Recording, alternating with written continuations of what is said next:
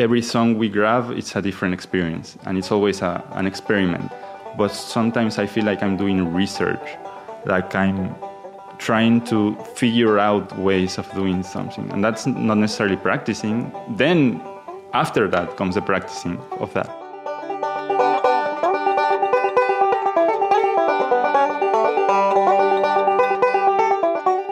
Hey, what's up, everybody? Welcome back for another episode of the Picky Fingers Banjo Podcast.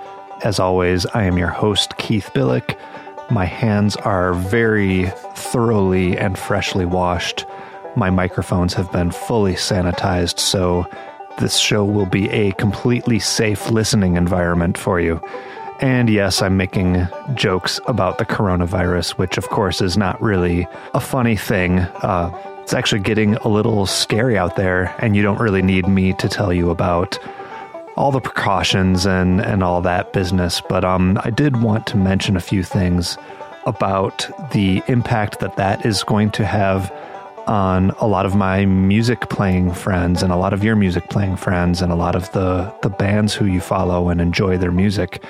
Even the most talented musicians out there, a lot of who you've heard from on this podcast, even under the best of conditions, those people still have to really hustle to make a living and to make ends meet. So things like this, once gigs start getting canceled, which is already happening, and especially by its very nature, the types of gigs that are most likely to get canceled, I'm talking bigger festivals, are the ones that the musicians count on for making their money. So there are a lot of artists that are going to be out of a significant portion of their livelihood. And of course, this affects much more than just musicians, but this is a music podcast, so that's what we're going to talk about. And part of what we enjoy about music is people's creativity. And I'm sure that those artists will find creative ways to make the most of whatever their situation is. But I don't know, off the top of my head, just a few ideas of something you can do if you see artists struggling, or if you just want to be proactive about supporting everyone out there who relies on touring and live performance for their livelihood.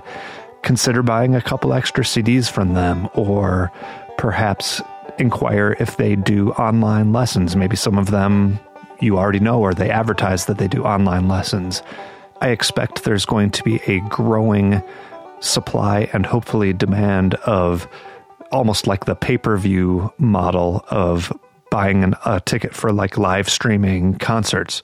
That's already a model that is out there, but I expect that to pick up. So be on the lookout for that. And if that's anything that you are remotely interested, please consider participating in that.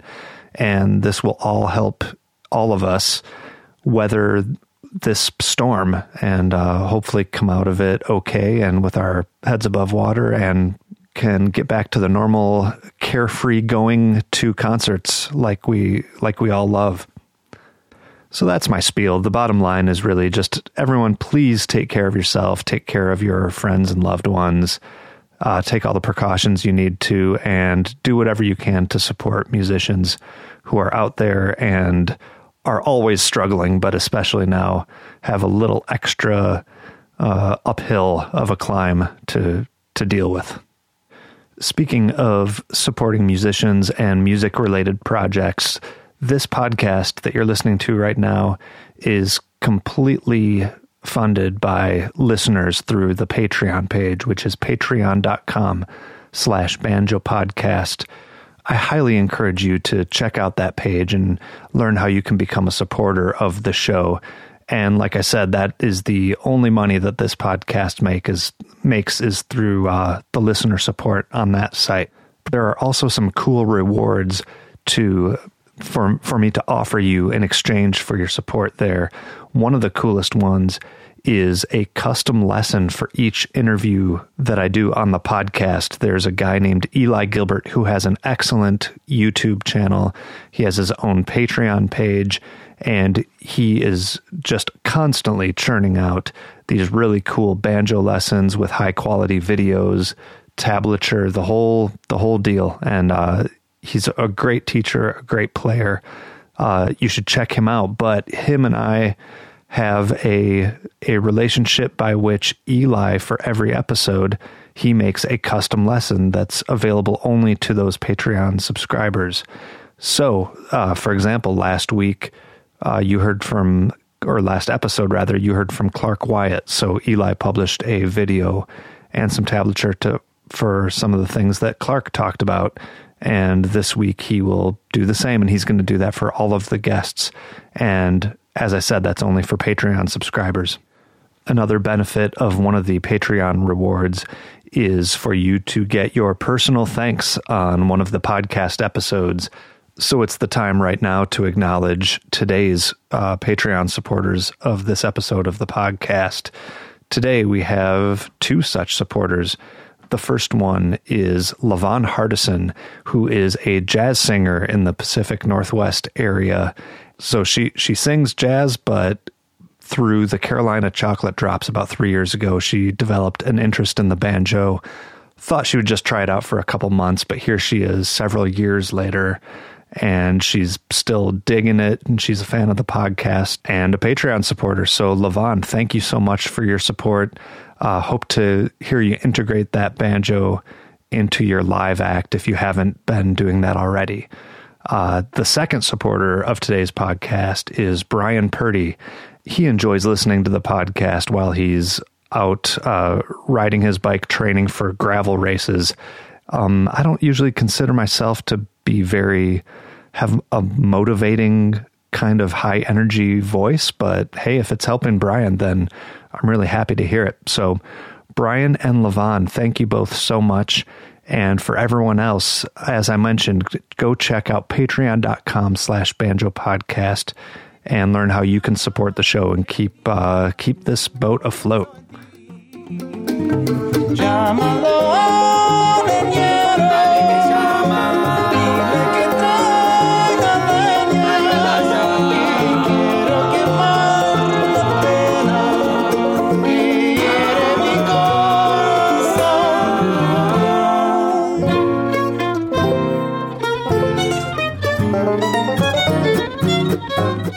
Today's guest is Pau Barjau of the band Che Apalache, and if that band name sounds familiar, the fiddler and singer of the group is also a very talented banjo player. His name is Joe Troop, and he was featured back in episode 25, so refer back to that if you want to hear about him. But now we finally have Pau, who is the actual banjo player for Che Apalache, and I just love this band. A lot of you have heard me say that I really dig international music elements being blended with bluegrass and bluegrass instruments. Well, these guys are at the forefront of making that happen at a really high level. There's Joe, who is from North Carolina. Pau, as you will hear, is originally from Mexico. And they both live now in Argentina and have two bandmates who are also from there. So it's a international combining of people and personalities and musical interests. And their most recent album, called Rearrange My Heart, was nominated for a Grammy, produced by Bela Fleck, and is just one of my favorites. Not only does it have Latin rhythms and bluegrass rhythms, but a lot of Far Eastern elements as well, and it's just a really cool project. Along those lines, a big part of what Pau does is interpret other instruments on the banjo, and a lot of times these are instruments that I've never heard of, and I assume a lot of you have probably never heard of either. A lot of very commonly used in Latin American music and other traditional music like that. So I tried as much as possible to give little sound samples every time he would speak of a different type of rhythm or a unique instrument. So hopefully this interview will not only be entertaining, but somewhat educational as well. It definitely was for me.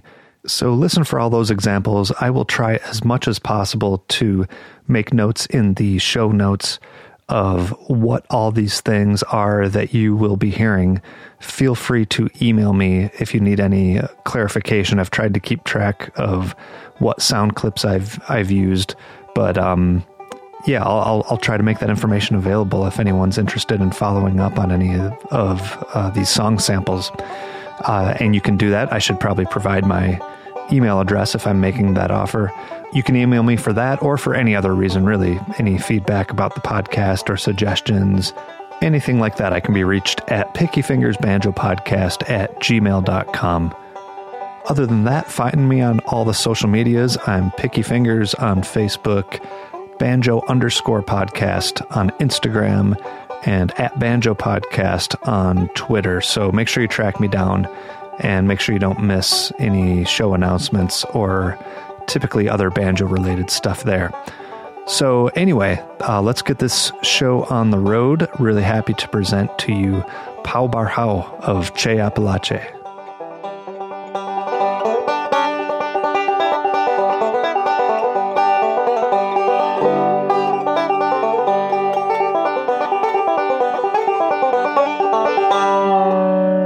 So my name is Pau Barjau.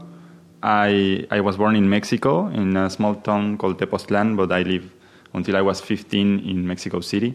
Mm-hmm. And then I moved to Buenos Aires, and I became a musician in Buenos Aires. I started playing the bass, electric bass. And how I got to the banjo in Buenos Aires is because of Bela Fleck's music, basically. Picking the bass, I started to listen to Victor Wooden on the internet. Oh, yeah, of course. And then I really liked the Flecktones video, so I got a CD. It was the Hidden Land. It's hidden or hidden? Hidden? Hidden, yeah. Hidden Land. Yes. And I listened to that CD and I bought a banjo because, I don't know. Oh, that's great. Blew my mind. You didn't play any music before you moved to Argentina? Well, actually, when I was a kid, I took like a year of cello in a music school, like classical. Yeah. But although I would say it helped me a lot with my tempo because it was when I was like 10 years old and we would do this, how do you say, solfeo, counting the, you know. Solfeo, you said? Yeah, solfeo. Yeah, right. So I think that helped a lot, but I don't remember those years, so it doesn't count, although it did. I'm sure it counts. It counts. But then I gave up because the reason I believe I gave up is because they were very strict, and I wanted to play with the instrument, but, you know, classical training is very rigid. Yes, exactly. So I was getting a little bit annoyed and bored. But I did like music and all. And then I became a musician again when I was 19 years old. A friend of mine in high school told me we should make a band and play, you know. And that was in Argentina by that point? In Argentina, yeah. What made you move to Argentina? Was your family? My mom's from Argentina. Oh, okay. And my dad is from Mexico. So, excellent. Yeah. She decided to go back with her family, and I was 15 at the time when we went with her. Does anybody else in Argentina play banjo? There's a couple of us. Yes, there's a couple of us. So there's been interest in the banjo in Argentina. Like, people like the banjo because it gets there because of mainstream media, like movies, TV shows, stuff. Yeah. The banjo gets there. But a lot of people don't know, most of the people don't even know the word bluegrass. That's what happened to me. I didn't know the genre as a genre, right. But I had heard it. I think there's an episode in The Simpsons when they call it música de persecución, like persecution music. Huh. And they play Foggy Mountain Breakdown. They're chasing Homer and his dad, and he says, they started chasing us when you put this music, and he stops the bluegrass and they go. A car chase kind of thing. That's so great. And so it's mostly American media and stuff that would expose you to it? Yeah, but I think all throughout the world, but in Latin America, we do consume a lot of American media, movies, Hollywood movies, TV series, everything. Sure. It gets there. And so I have heard the banjo, and there's banjos on the music stores, even though it's not like a big thing, the banjo in Argentina, but you see them and people buy them. And what didn't used to be a thing in Argentina was somebody that actually played the genre. Yeah. But then Joe Troop moved there like 10 years ago, and he was teaching bluegrass. So I had been playing like a year the banjo when I heard of him, and I went to have a lesson with him, and he said, okay, you want to play like Bela? And I was trying to pick things by ear. There wasn't a lot of information on the internet or tablet. I didn't know how to read a tablature back then, a banjo tablature. So he said, you want to pick like that, you have to learn bluegrass because that's the basics of the techniques. Right. And I was like, I'm not sure if I want to play bluegrass. And he just started, I think it was Salt Creek or something like that. He just started jamming it, and he's a great banjo player. I was like, yes, that's what I want. Yeah, he's been on the podcast before, so you're actually you're the second person from your own band to be interviewed here, which is great. So yeah, what did you think that he showed you that was important to understanding how to get to that goal that you were trying to do? Well, at that time, I didn't have an actual goal. I just wanted to play the banjo, you know. Mm-hmm. And what really blew my mind is this crazy thing that the banjo has, that it feels like mist. The notes are everywhere, and there are little notes like ding, ding, ding, ding, ding, ding, ding. Right. They generate this, like they surround you. Yeah. And it blows my mind. It's great. It's crazy. So that's what you were going for. You wanted to be able to. That's how I fell in love with the banjo. But then I started to listening to a lot of different traditional genres of music, world music, and that's kind of what we do in our band. So I love what we do in our band because we grab very traditional stuff from places and we use very traditional stuff to create something that's new. That new thing, it's not coming out from just like, let's do something weird, but we actually grab things that exist and that are very traditional and mash them all together. Right. We do some alchemy and new stuff happens. Yeah, that's great. Exactly. So have you used your banjo to play a lot of different traditional musics, such as, I don't know, maybe Mexican music or other? Yeah, I've tried. It's been an exploration. I haven't been playing the banjo for that long. Well, it's been 8 years. Mm-hmm. So yeah, when I started taking banjo lessons with Joe, I started learning bluegrass, strictly bluegrass tunes. Yeah. And I did got to learn a few of them. I became kind of decent playing bluegrass, but I wouldn't say it's my forte. But then I started trying to adapt things from other places. So like the Tilingo Lingo has an harp. It's a song we played with Chiapalache, and I realized the harp sounds kind of like a banjo in a lot of moments on the song the version that I used to listen to, because it's a very traditional.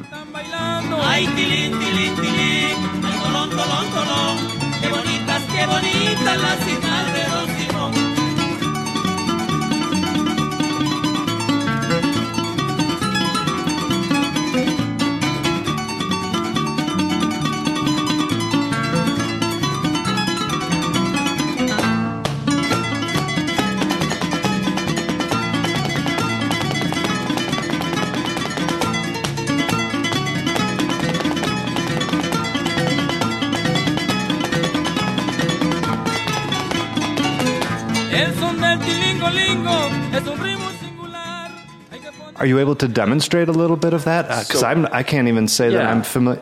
What kind of harp is this? Like it's kind of like the Paraguayan harp, but it's so it's the big one. Okay. Yeah, it's similar to that one. And a couple of arrangements I took from there. Well, the beginning one.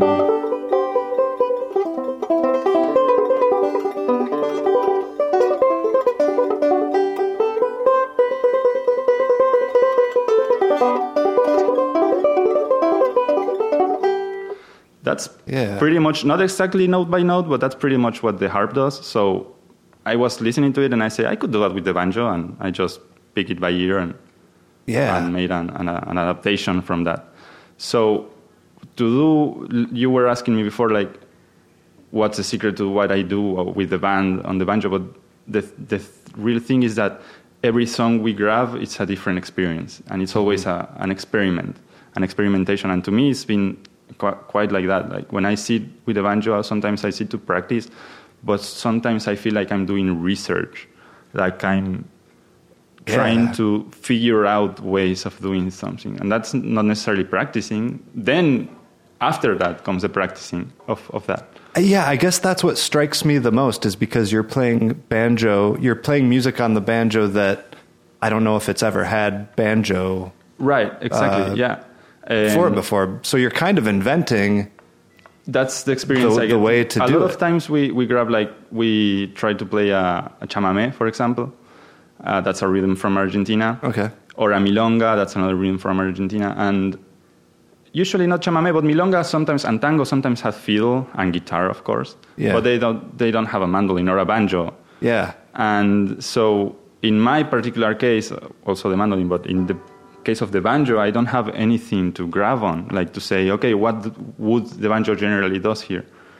It's blank. So yeah, exactly. a lot of times it's like a very new experience, and you just have to listen to the music, listen to what it's telling you, and try to come up with something that makes sense. Do you usually try to listen to a different instrument and play that on the banjo? Times, yes. Or is it just something new? A lot of times it's, like in a chamamé, for example, there's an accordion, and a lot of times what the accordion would be doing, the banjo fits very good for it.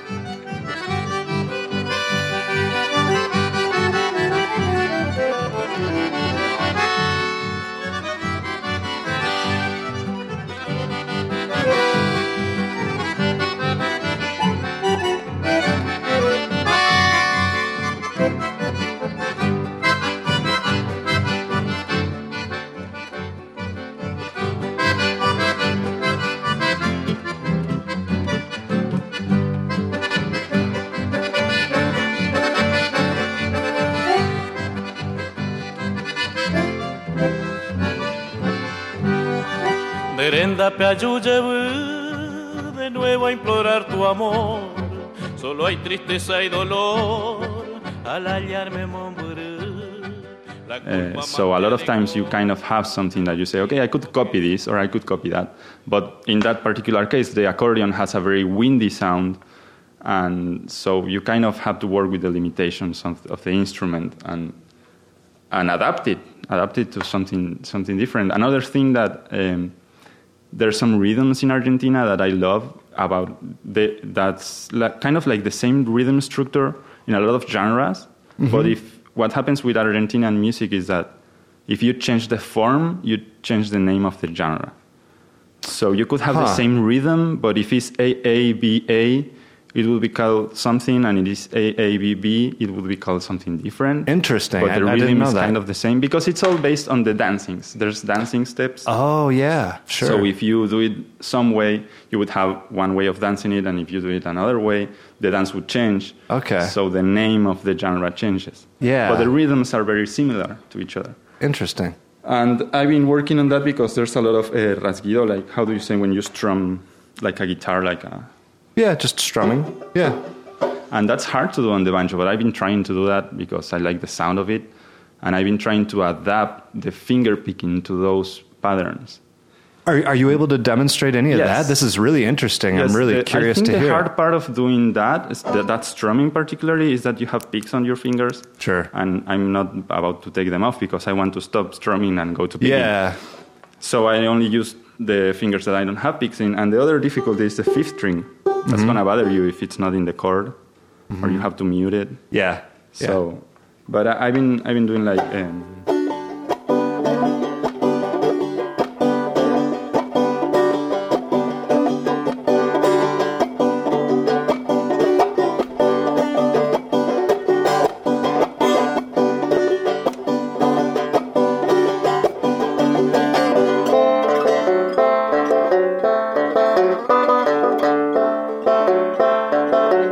something like that. That's very cool. And, yeah, so you can switch back and forth. Right. And it seems like an important component of that strumming is that you have the dead chord. Right. Where it so stops. that's one of the hard things to get, like the chop. It's a chop. Yeah. Pretty much. Yeah, exactly. And it's very easy to do on a guitar with nylon strings, but it's not so easy to do on the banjo. But Right, because you have that to get fifth string Yes. hanging out, and you need to be careful. And then one thing that I liked about that exploration is I've been finding ways to do the percussion they would use on this kind of music that I really love. It's called a bombo legüero.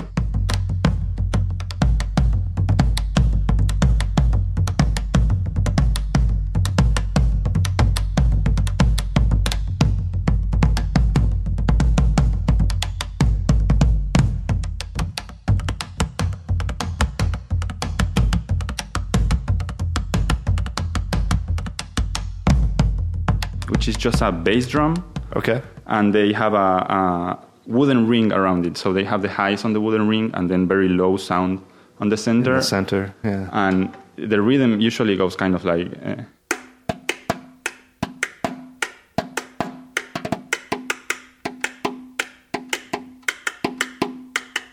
and I try to dismember that and bring it to my finger so that I can do the same rhythmic patterns. Yeah. And I got like... oh,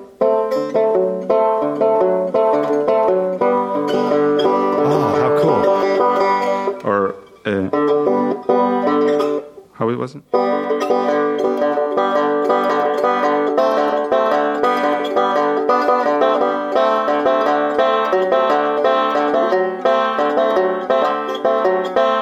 And it has the repique.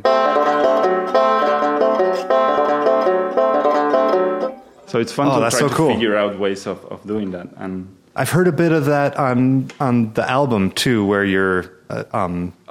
You're either doing percussion or you're... I do that a lot because Or there's another section where I have no idea what you're doing. It's kind of like a horrible banjo sound. Is it on... horrible banjo sound? Yeah, like my regular playing. Are you talking about? No. Appropriately horrible.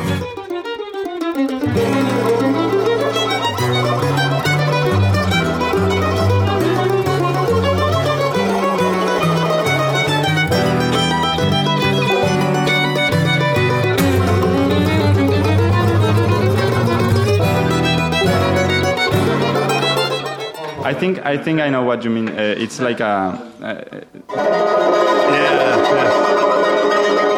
So that's just strumming, but with the flat part of the metal pick on the... Yeah, it's like a trill, right? And it works. You can actually hear the chord. Right.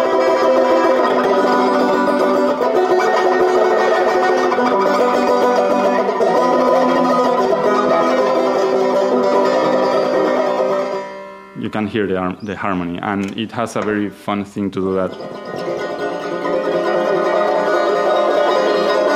So I'm kind of like traveling with my hand from the bridge up and down, and the harmonics change, but the chord stays the same. But the harmonics kind of like gives like it some movement, or something like that. Yeah, exactly. Sounds kind of like a flanger. Yeah, flanger. So did you come up with most of that just on your own? Like hearing something that you wanted to recreate? Particularly, I learned it from Joe. Okay. He was already doing that, but the places where I put it in our music, it's where I use that technique, different places. But then the percussion part, it's an investigation I do on the banjo because it's a drum head, basically. Mm-hmm. And like I was saying, when we're exploring one genre of music and we feel there's a gap, something's missing, I try to listen to it not as a banjo player, but as a musician. I try to say, okay, what's missing and what can I do with what I have to add up to the music, to really add up something that's worth putting in there. And one time it was percussion, so I started doing percussion. And then I started searching for ways of making that percussion better every time. What I think I haven't found yet really good is a very good low sound. Like, that's what I don't have. But on Maria, I low, so low as in like the drum? Yeah, like the kick drum or something like that. Got it. But if you hear a very high sound like this one, then you recognize the low one, although this is not very low. It doesn't have like a boom, you know what I mean? Exactly. But I love the harmonics that you can get out of, if you hit it just right, it reverberates as an actual percussion instrument. Yeah, this is all really interesting because to most banjo players who I know, doing anything other than the bluegrass rolls but that feels pretty uncomfortable. And it's on your album, I think there might only be like one or two songs where you're doing an actual bluegrassy, really bluegrass, which really I love. I love bluegrass, but like I said, I started playing the bass, and my kind of thing was jazz and funk music and stuff like that. I started listening to Flecktones. I listened to a very different kind of banjo playing that has some bluegrass in it, but it's not it's not bluegrass. It's different things. Right. So when I picked the banjo, I kind of wanted to do experimental stuff and something like that. I also noticed that you use the dropped C tuning a lot on that album. Yeah. Is that kind of what you it's just keep it in? Or I really like that tuning. It's just comfortable for me. I don't know why. And I've been experimenting with different tunings lately. Okay. But I hadn't have a lot of time to do it. But I just learned a new one not long ago. That's, how was it? It was B E B E.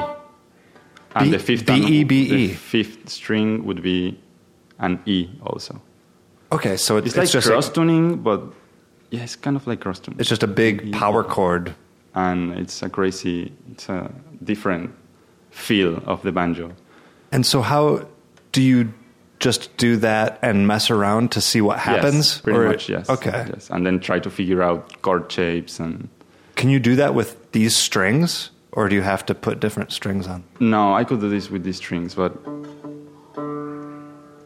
Yeah, I mean, you don't have to right now. But no, I was just wondering, because that sounded like a crazy... The banjo is a little bit delicate right now, too. Yeah. It's a big change going to a... Actually, I play one song in... it's a samba that I was missing the lows. I played in standard tuning, but I was missing the lows on it. It's on B. And now I play it with the fourth string down to a B. Oh, yeah, very cool. It gives me when I need the root note, I just go like, boom, yeah. It adds. Especially because your band doesn't have a bass player, it helps to have a little bit of, as much help as you can offer. That song we played live, and it's a duet I play with Joe. So I have to drive the lows. Yeah, absolutely. It was missing, and when I started using that tuning, it really helped. But it's a weird tuning, and it doesn't have a lot of use with the... Like, you have a B, and it's in B, and then you have G, B, D. It's a weird sound. Sounds like... Yeah, I have enough... Obscure. I have enough trouble trying to master standard tuning, so right, yeah. I don't mess with too many different ones. But I did notice you like that low C quite a bit. I really... I don't know why, it just fits with me. When I tried it, it's not drop C, actually. The one I use is double C. Oh, it is? So I raised I didn't realize the second that. one also. Yeah. Interesting. And I think I played like 3 or 4 songs on our set that's in that tuning. Okay. Yeah, cool. I really... So going back a little bit, when you were taking lessons from Joe, how did that turn into the band? We first became like the only straight up bluegrass banjo group in in Argentina. Uh-huh. And that was kind of the idea at the beginning, but then I think it was Joe's idea. He came with the chamamé that we played. He said, we should do this. We should try to make it Latin flavorish. And I was happy with the idea because I started playing the banjo, trying to do fusion stuff and different stuff. So I was like up for it. And we started figuring out it worked very good. So we tried to add another song to that, and suddenly it was a thing. We were doing it. And when did you first start coming to the States to play music? The first time was 2017. No kidding. And what did you think of that? What was your experience like? How was my experience with that? It was mind-blowing and also very necessary for me as a banjo player, because the only real banjo player I have met so far was Joe. Mm-hmm. And he's a great banjo player, but if you want to be a great banjo player, you have to know people, and you have to listen. I had only listened to bluegrass music on YouTube or CDs. Yeah, right. But I had never ever seen a bluegrass music live. So I'm. It's just such an interesting, unusual experience. And it's a very different experience. Yes. Yeah. And that year we went to Clifftop and Gaylax. Oh, wow! It really changed my vision on everything. How so? Well, it gave me a taste of what it's really like the tradition, what it's really all about. Mm-hmm. And the best bluegrass music I've heard and I've seen has been in music festivals. Just not on the people stage, jamming, just in the parking lot or the campground. Yes, yeah. I think it's such a wonderful tradition of. So who do you consider your main influences of people who you've heard? Banjo-wise, of course, I would say Bela. I started playing the banjo because of what he does, and obviously Joe True because he's been my mentor on the banjo for quite a long time. I actually was officially his student like probably 2 years. I've met him like 8 or 9 years, and then we became like picking buddies. But even today, I still learn from him. He's a marvelous musician. Yeah, he sure is. Definitely is, and even though I'm not taking lessons with him anymore, I'm always learning from him. It's just cheaper now. Yeah, yeah, you could say so. But then, bluegrass-wise, I started listening to the classics. When I got into bluegrass, I went like, of course, El Scruggs and J.D. Crowe, and also Bela, his bluegrass years. Yeah, yeah. And it's been people that I met.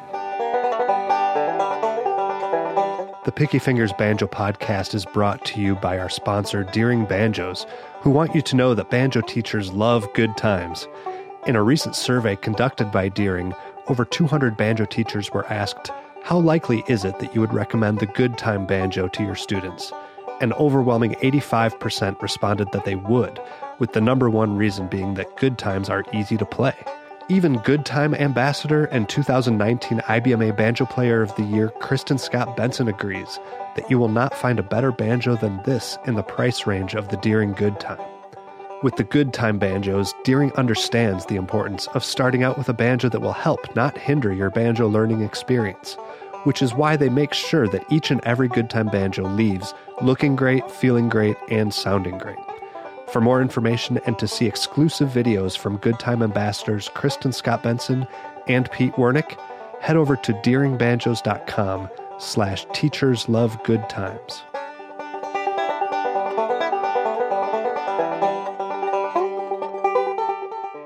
Now that I went both years to Bela Flex Banjo Camp, and I've never been so filled with banjo information in my mind ever. It's like the greatest banjo players are there. Yeah. And you get the time to be with them and to learn. And I actually I just went there. I haven't been home since. I have a lot of tabs, and I bought some books, and I have a lot of things that I didn't have access to all that information before, and now I do. Yeah, that's so great. I met Noam. He's such a great player. And of course. I met Matthew Davis, and there's this guy who's so young. I think he's 17. I met him at Galax.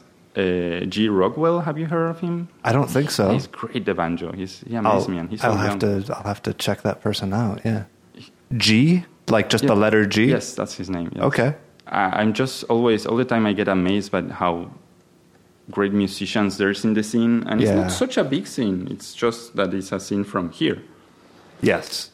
And I feel very, very, very lucky that I got the chance to be there now and to kind of met these people. Yeah. Because it wasn't something realistically approachable from Argentina. You know what I mean? But if you didn't have a reason to go, or people who could introduce you to those others, it would be really difficult. But my luck changed when I met Joe, because he's from here, and he's an actual traditional banjo player. He's been doing that since he was like 15 or so. Yeah. And I've met how do you say this? It's so hard sometimes to translate things in my mind. Like I feel I've been very fortunate and luck. I have a lot of luck, but I have met that luck with my effort and being up to the challenge, you know? There's some saying relating to the hardest work. Oh, I'm going to screw it up. It just says that people who work the hardest are the luckiest. It just means that it's not really luck. You have to earn quite a bit of it. And what other people think you're lucky, it's like, no, I'm working really hard for this. Yeah, but I think it's both. Sure. Because I know a lot of people that works their butts off, and they don't always has the opportunities that some other people does have. Yeah. And I feel like I have been very fortunate and lucky, but I haven't been like scratching my belly and saying, it's all... You're trying to take advantage of it. Of course, I have to make the best out of it. If life gives you an opportunity, the best that you can do is to give your best. Yes. You know? So on the other hand, when you came to the States, what were other people's reaction to what you were doing? Well, a lot of raised eyebrows in a good way, because... In a good way, you said? In a good way, yeah. Okay, good. Yes, in a good way. A lot of people like what we do and like what we are, like what we kind of represent. It's a new thing. There's not a lot of Latin Americans that plays strings instruments in a traditional way. So a lot of people like that, and a lot of people like our music and what we do, but it is weird and it's different. So it's kind of a nice surprise for a lot of people, and they like their music, and I feel like I've been received with a lot of love. Mm-hmm. Although there's some haters because we are kind of polemic in some of the things we do. Right, it's just different, and not everybody appreciates things that are different than what they're used to. People is very traditionalist. Yep. And they say, but I think both things are great. It's great to keep bluegrass traditional and as it is, and as bluegrass, and to play the banjo as Earl played it.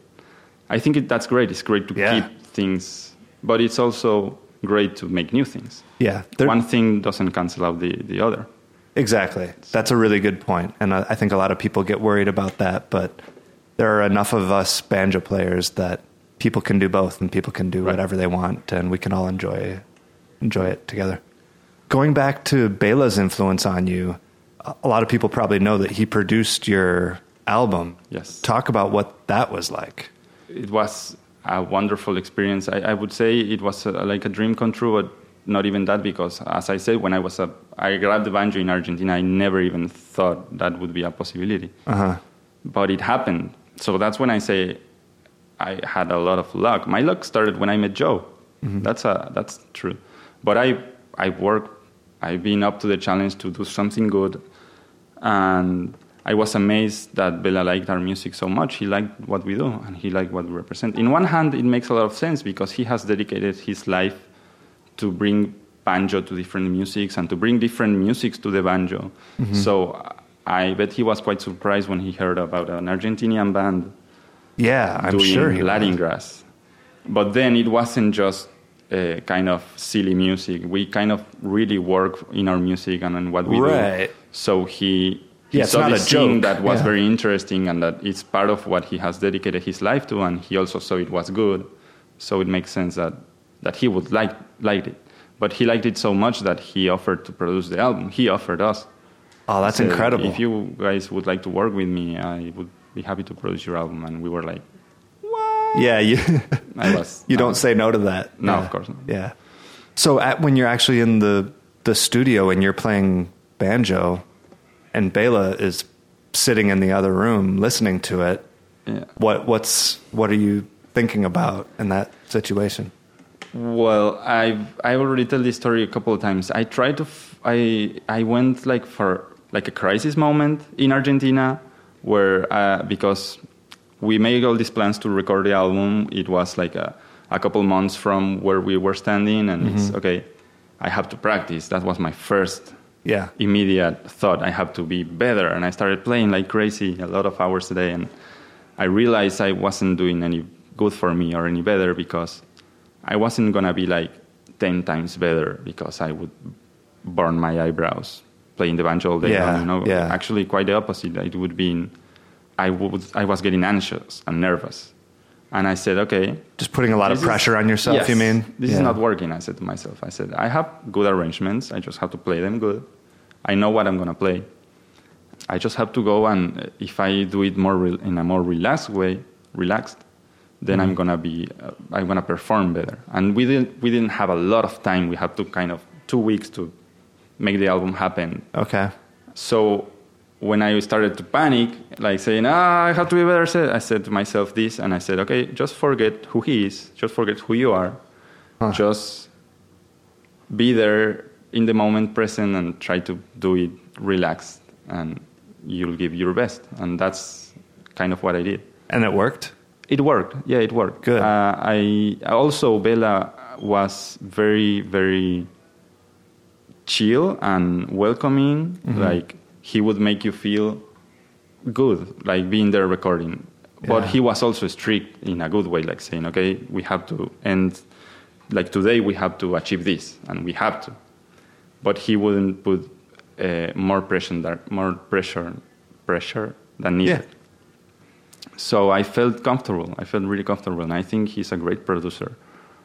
I mean, the end product turned out fantastic. So if I love if he had anything to do with it, then he seemed to do a good job. Yeah. Did he offer you any specific things about your banjo playing, or a couple of them? Like yes, and that's another thing I really appreciate of him and admire, that he did change the music in some particular moments. Not change it, but he threw ideas, but he wouldn't tell you play this and this and that. Right. He would say you could go more like from this side or from this other side. And yes, he helped me with my banjo playing. He said, you could try this roll here. And he just showed me a roll. And then I grabbed that and I made something different from it and added to a song. Huh. Do you remember what it was? Yes. One of the things that I really like that I learned. So it's a new journey. It starts with the fiddle going with the melody and I just roll on the backside. But then it changed to a B part and he showed me this one.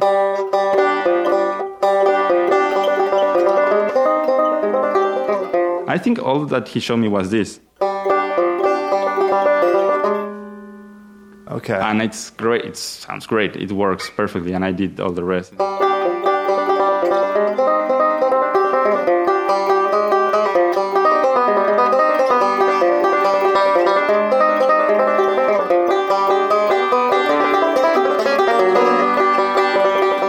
And it keeps going, Yeah. So just little hints to make things more efficient or work better for you? Yeah, and that's cool. What I liked about it was he wouldn't say, play these exact notes. He would just say, maybe this rhythm could work, maybe you could try doing something different here. Perhaps don't play that much information right there and let the mandolin take over because it's doing a very pretty phrase or something like that. Uh-huh. And I think that's a great part, that's a huge part of being a great musician. Like being able to see the whole picture, and sometimes you just need to move one thing to a side and everything falls into its right place. Yeah. You know? And sometimes that's hard to hear when you're the one playing it. You need somebody like him who and also, is listening from the outside. Exactly. And that's why I try to approach our music not as a banjo player, but as a musician. A lot of times we record ourselves in the rehearsals and then you go and you listen to yourself, but I try not to listen to the banjo, I try to listen to the whole thing. And a lot of times I notice maybe I'm doing too much. Maybe instead of a roll, I should not do anything even. Sometimes. So that's a common strategy with recordings that allows you to make the music remove better. You have to listen to you. what the music is asking for, you know? Yeah, for sure. The album is also really political. You make a lot of statements. That's what I was saying about the haters that we get. Yeah, I figured it's not that much was about the music, but how has I don't know. I'm just really curious to hear how that goes for you. For example, the song "The Wall" is a song that we have from the first time we came to the US, and I was a bit scared of how everything was going to turn out. Right. But I would say that for every person that gets angry at us and says, I'm never going to buy their album or listen to their music, at least 5 people that would just like our music, they actually fall in love with us because of what we do. Okay. So we get a lot of support and we get a lot of people that really likes us and likes what we do because of that. Good. And they become hardcore fans, so to say. And maybe they would just like the music, but because of that message, they feel it's more important. Mm-hmm. And at least from my personal experience, I've gotten much more love than hate. But I do know these people is out there that really don't like what we do. Sometimes I see them from stage. We're singing the song or the Dreamer song also. Yes. And you see some faces. I've seen from people like crying, being emotional about it, to people crossing their arms and having a very, very angry face. Angry, yeah. I've seen that. We have some walkouts also. Mm-hmm. The first time we sing this song, that was a bit risky. We sing it at Galax, at the String Old Fiddlers Convention. Right. And we did it on the band contest. you're supposed to play a bluegrass song and you shouldn't play an original song. Which one did you play? The Wall. The Wall. We sing Which is a cappella, right? Yes. Yeah. We fear what some folks have been saying about Latin Americans. The truth's been misconstrued. There's all kinds of talk about building a wall down along the southern border. about building a wall between me and you. Lord, and if such nonsense should come true, then we'll have to knock it down. 'Cause that idea won't fly so high as a wingless bird in a rock-hard sky. So no, siree, we won't comply. We're going to stand our ground. To love thy neighbor as thyself is a righteous law to live by. But we there sing a different song. They break us up so they stay strong, and ignorantly we're strung along until we meet our doom. Yes, our leaders are so ripe with sin, they feed us chance to rope us in. But someday soon we'll find, my friends, that we're pinned against the wall. We came up to the stage with the instruments because they needed to think we were going to play bluegrass, and we just sing The Wall. It was the same day of the Charlottesville massacre. Wow, yeah. Charlottesville, yeah. I don't know, we were in doubt of if we should do it or not. Is it worth it? Should we do it? But then we heard what happened, and we were like, there was some politicians talking on stage that same day. I don't even know about what, but kind of ignoring what had happened.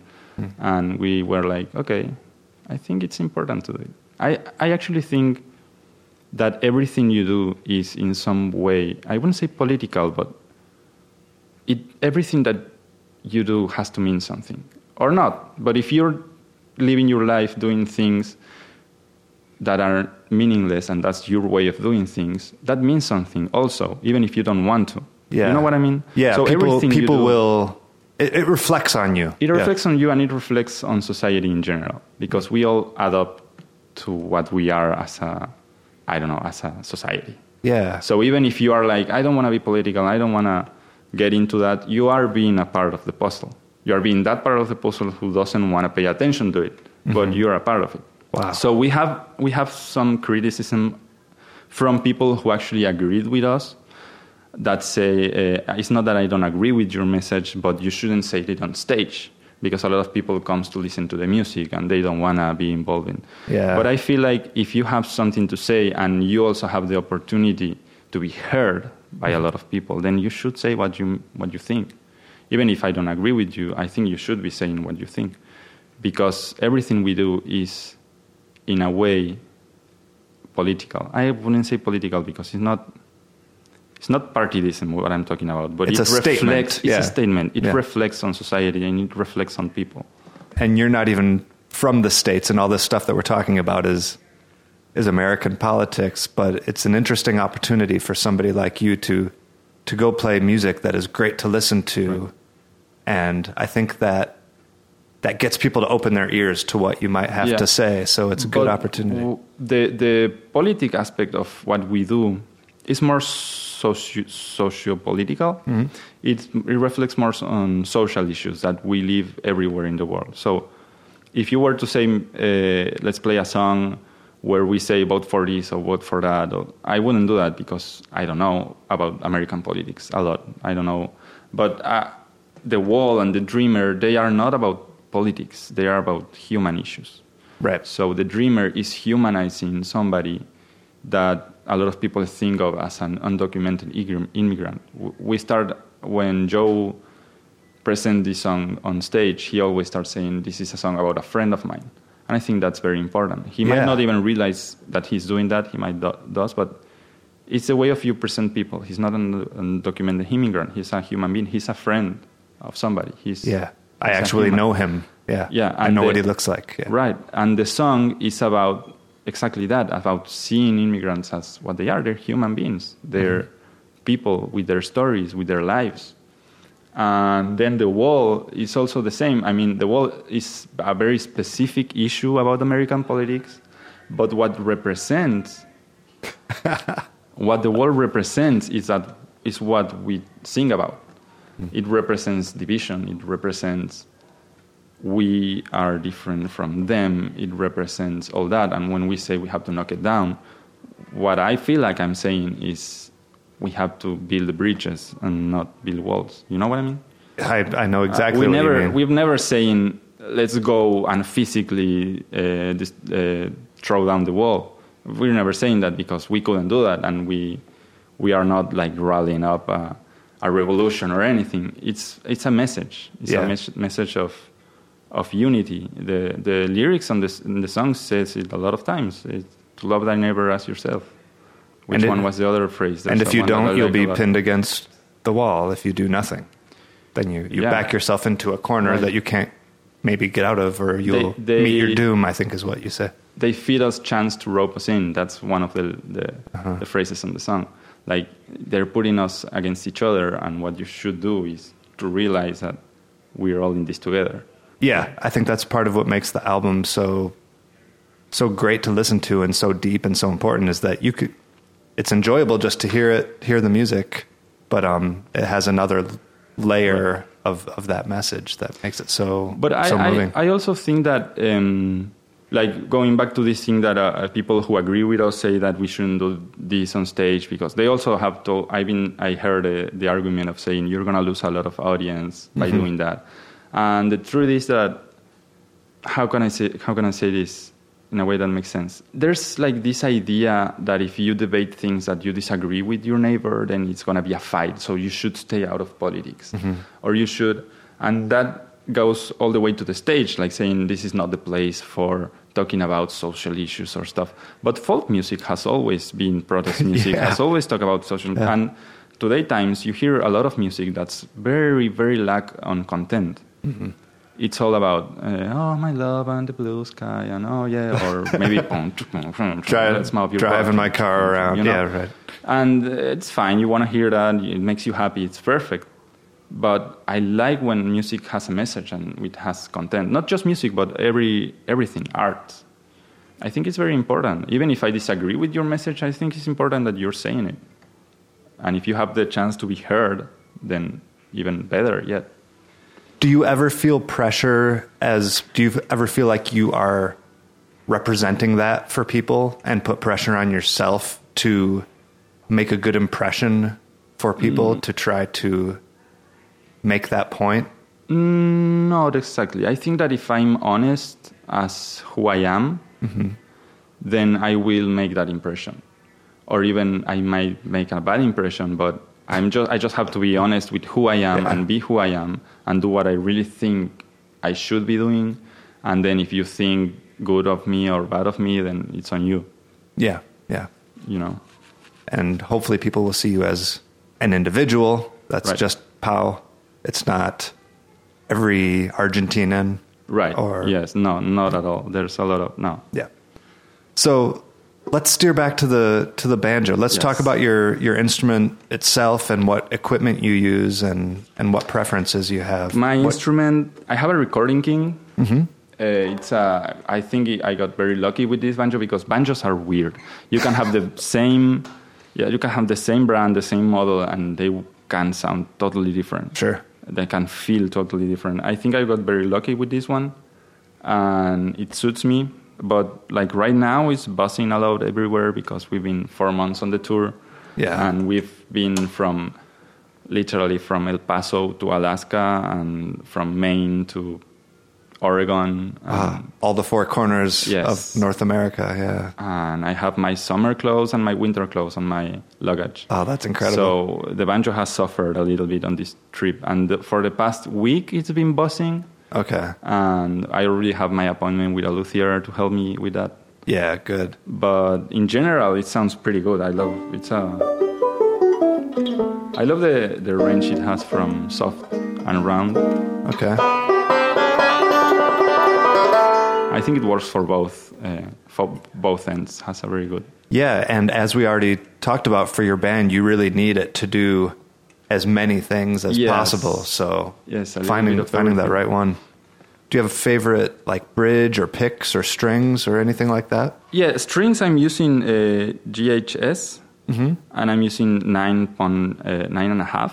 The JD Crow? The JD Crows one. Okay. I feel very comfortable with them. I try thinner ones and they wasn't doing it for me, and I try thicker ones and also didn't. And those strings, I like them very much. And then the picks, I think these are nationals. And for the thumb, I always had troubles with the plastic picks because, I don't know, being like my fingers surrounded with plastic started to sweat and then the picks started to slip. They spin around. And they break. Or, I don't know, I never feel comfortable. But then the first time I came to the US, also in Argentina, you don't get a lot of different brands and different picks. Yeah, I bet. So you kind of just have to get your hands on whatever you can. And the first time I came to the States, I bought a sample of every different pick I saw. And this is a pro pick. That's half plastic and half metal. Right. For the thumb. And it really helped me. I think the tone is a little bit different because the plastic part is a little bit thicker. Mm-hmm. But the metal part around my finger is great because it doesn't hurt my skin nor it doesn't slip also. Right, it has the little lip on the edge that holds it in place. Yeah, and you can also adapt it because it's metal. So I bend it in order to fit my finger. Yeah. And this thing I was saying about the rhythm of the bombo that I do, a lot of times they would do double.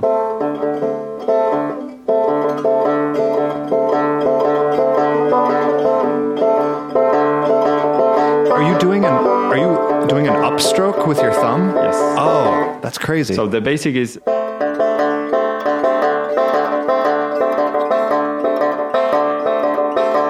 And I've been working on that. I kind of tried to do it since I started playing the banjo, not having even met Joe or anything, and it doesn't work. Uh-huh. But I was trying. When I started playing the banjo, I tried to play with 4 picks, with the one on the ring finger. Did you? And you didn't know that you weren't supposed to do that? No, I didn't know I wasn't supposed to do that. I didn't know some people are doing it. Right. I just said, okay, one extra finger is gonna be better, I guess. Yeah. But then when I met Joe, he told me you should learn 3 finger, like the basics and stuff, and then you can see if you want to add up. Uh-huh. And now I wouldn't because I'm so used to using as an anchorage point my finger. Right. I just got used to this way of playing. But I did start trying to play however I could, and one of the things I was trying to do was the double thumb, because also Victor Wooden does that on the bass. Oh, yeah. So I was trying to emulate those kind of things, and it wasn't working, but then with this pick, it works. Oh, and it holds in place. Yeah, but I don't use it as a very... Actually, I also kind of grab the pick and use it as a flat pick. Okay. That's something I do a lot of times. Okay. So just to tell the listeners, what Pau is doing is he's using his index to pinch the blade of the thumb pick, almost as if you would grasp a flat pick in between those fingers. So that's what you do instead of like where most people would do a single string pattern. Sometimes you do works. It like that. But no, I also do the single string. Do both. But sometimes this just works. Mm-hmm. When I started playing bass, and I also play some guitar, electric rock music and stuff. So sometimes I just feel more comfortable using it as a pick. Yeah. And it changed the tone. I think that's a very important aspect of a good musician is paying attention to the tone that you're doing. I also palm mute a lot on the banjo. Okay. So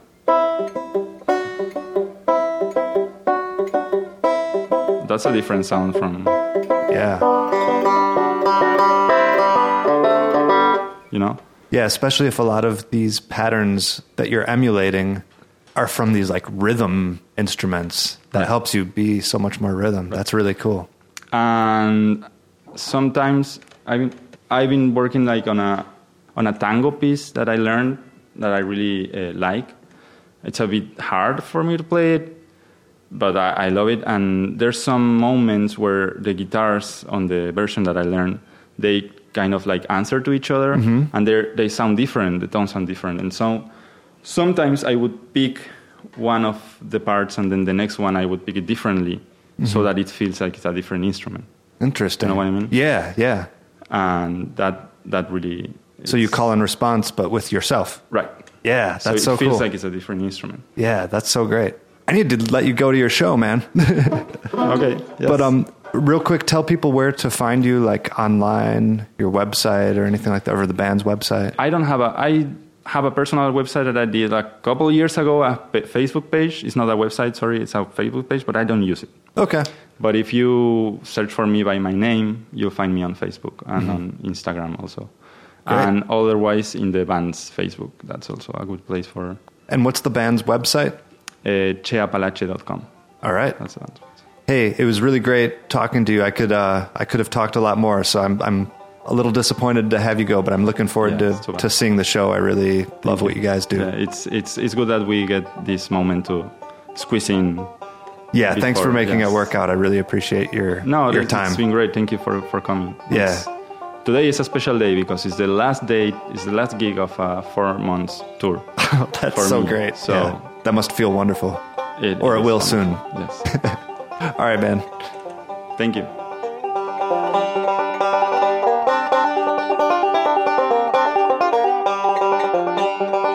Well, there you have it, folks. Thank you so much for joining me for this episode of the Picky Fingers Banjo Podcast, featuring the Grammy-nominated band Cheapalache's banjo player, Pau Barjau.